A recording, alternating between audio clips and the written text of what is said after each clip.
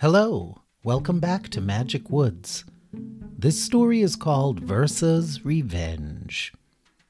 Now remember how Mama had sent Versa, the witch of Westland, out into the really weird lands?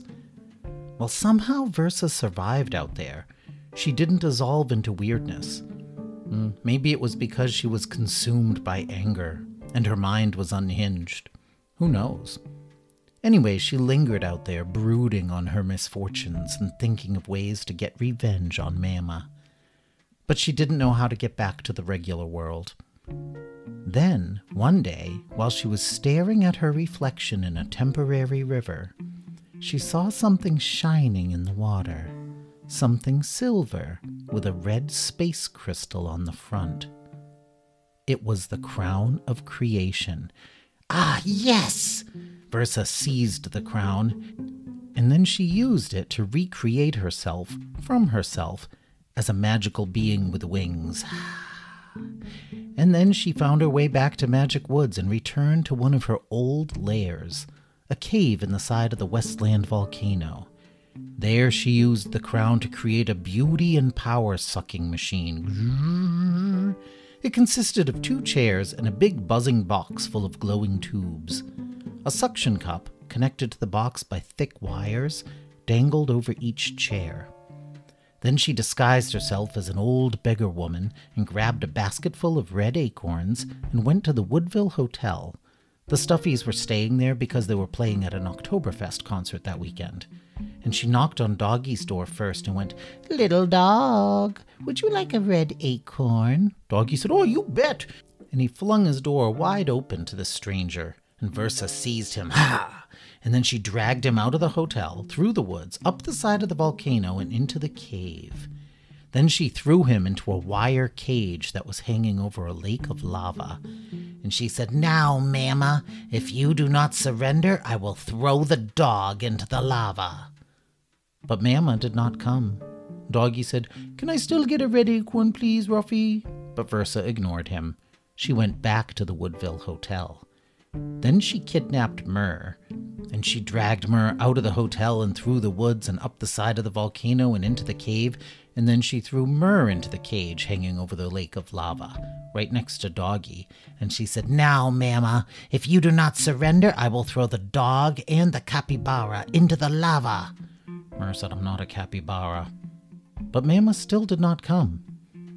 Then Versa captured Kitty and threw her into the cage. "Now, Mama, if you do not surrender, I will throw the dog, the cat, and the wombat into the lava." Myrrh said, "I'm not a wombat." But Mama still did not surrender. Then Versa kidnapped Bunny and threw her into the cage.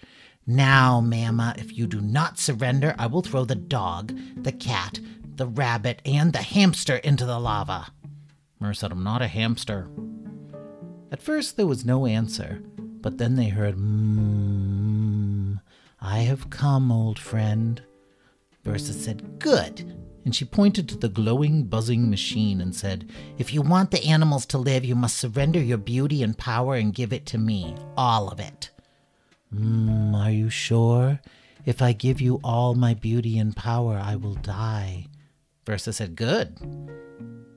"Do you promise on the crown to let the animals go?" Doggy said, "And do you promise to give us those red acorns?" Versa said, Yes, I make a sacred promise on the crown to let the precious beasts go free. But I have bewitched the cage so that it will fall into the lava if anything bad happens to me.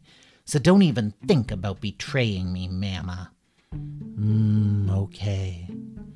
Mama sat in one of the chairs and attached the suction cup to her head.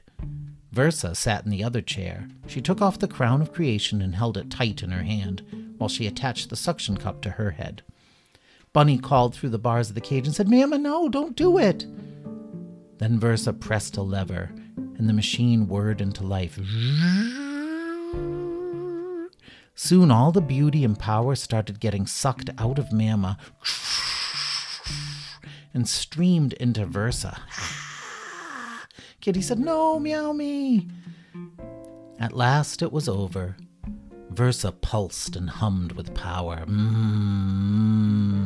She shone so bright and beautiful that no one could look at her. And then on the other chair sat a speck of gray dust, all that was left of Mama.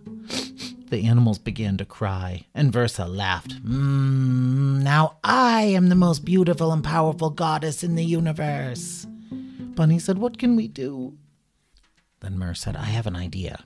And she reached into her backpack and pulled out her unbreakable space silver mirror. And she called out to Versa, I know you can't be anywhere near as beautiful as Mama was. Versa went, why don't you look and see for yourself? Mer kept her eyes turned away. She said, no thanks, I don't want to go mad or explode today.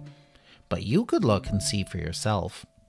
I mean, you saw Mama's true face once, didn't you? If all the old legends are true. Versa hummed, but said nothing. Mer went, well, if you looked in the mirror, I'm sure you would see that you're nowhere near as beautiful as Mama was. Fool, my beauty would break any mirror in a fraction of a second. Mer said, true, but a fraction of a second would be long enough for you to see the truth, that you're ugly. Fine, I will look. Versa flew up to the cage and snatched the mirror away from Mer. And then she stared at her own reflection. The mirror didn't break. It couldn't break. It was made of space silver. And Versa couldn't turn her eyes away. I can't stop looking. I'm so beautiful. I can't turn away. I'm so beautiful. Versa exploded into light. The crown of creation clattered to the floor. Ding, ding. And the energy that had been inside her zipped around the room like bolts of lightning. Kitty said, cover your eyes, meow me. And the earth shook. Lava bubbled in the pit. And the cage swung on its flimsy chain. Doggy said, oh no, we're going to fall. And then a face formed in the lava beneath them. Black eyes and a black nose and a black mouth. It leered up at the animals, waiting for them to fall. Doggy went, it's the evil lava dude, Ruffy. But then a very strange thing happened. All the light and energy shooting around the room began funneling through the crystal on the front of the crown of creation. And then it all zapped into the speck of dust that had been Mama. The crimson light inside the crown disappeared. The earth shook again, and cracks appeared in the floor. And then the chain that held the cage snapped at last. The animals fell towards the weird lava face. But the cage suddenly stopped falling, and it floated away from the lava and out of the cave and into a grassy field, far away from the fire and destruction. And then the cage door opened, and the animals scrambled out, scarcely able to believe their good luck. Doggy said, how did that happen? Who floated us out of the cave? They looked up and saw Mama hovering in the sky, brighter than ever. Kitty said, Mama, you're alive, but how? The crown recreated me using all the beauty and power that Versa stole. Then it placed all its energy into me. Now I possess the power that was once inside the crown. Doggy said, wow, Ruffy, lucky you. Thanks to Mer's quick thinking, disaster has been averted.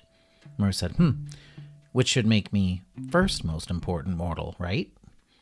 Doggy squinted up at Mama's light and said, so who was that lava guy? Is that the pumpkin's uncle or something? No, that is Lava Muck, the spirit of anger and wanton destruction, who dwells in the molten bowels of the earth. You, Ruffy. All evil beings get their energy from Lava Muck, including the pumpkin. But you should be safe from Lava Muck's evil influence if you avoid hatred and lava. Mer said, okay, Mama, are there any more witches or sorceresses or lava guys or produce from your past lurking around in Magic Woods, waiting to do us harm? No, Magic Woods is a land of relative peace once again. Doggy said, well, aside from a certain round evil orange guy. Thank you for your help, animals. I owe you my very life. Doggy said, "Oh, no biggie. You can thank us with red acorns." Well, that's the end of the story, Versa's Revenge. The next episode is called The Forbidden Statue. Goodbye.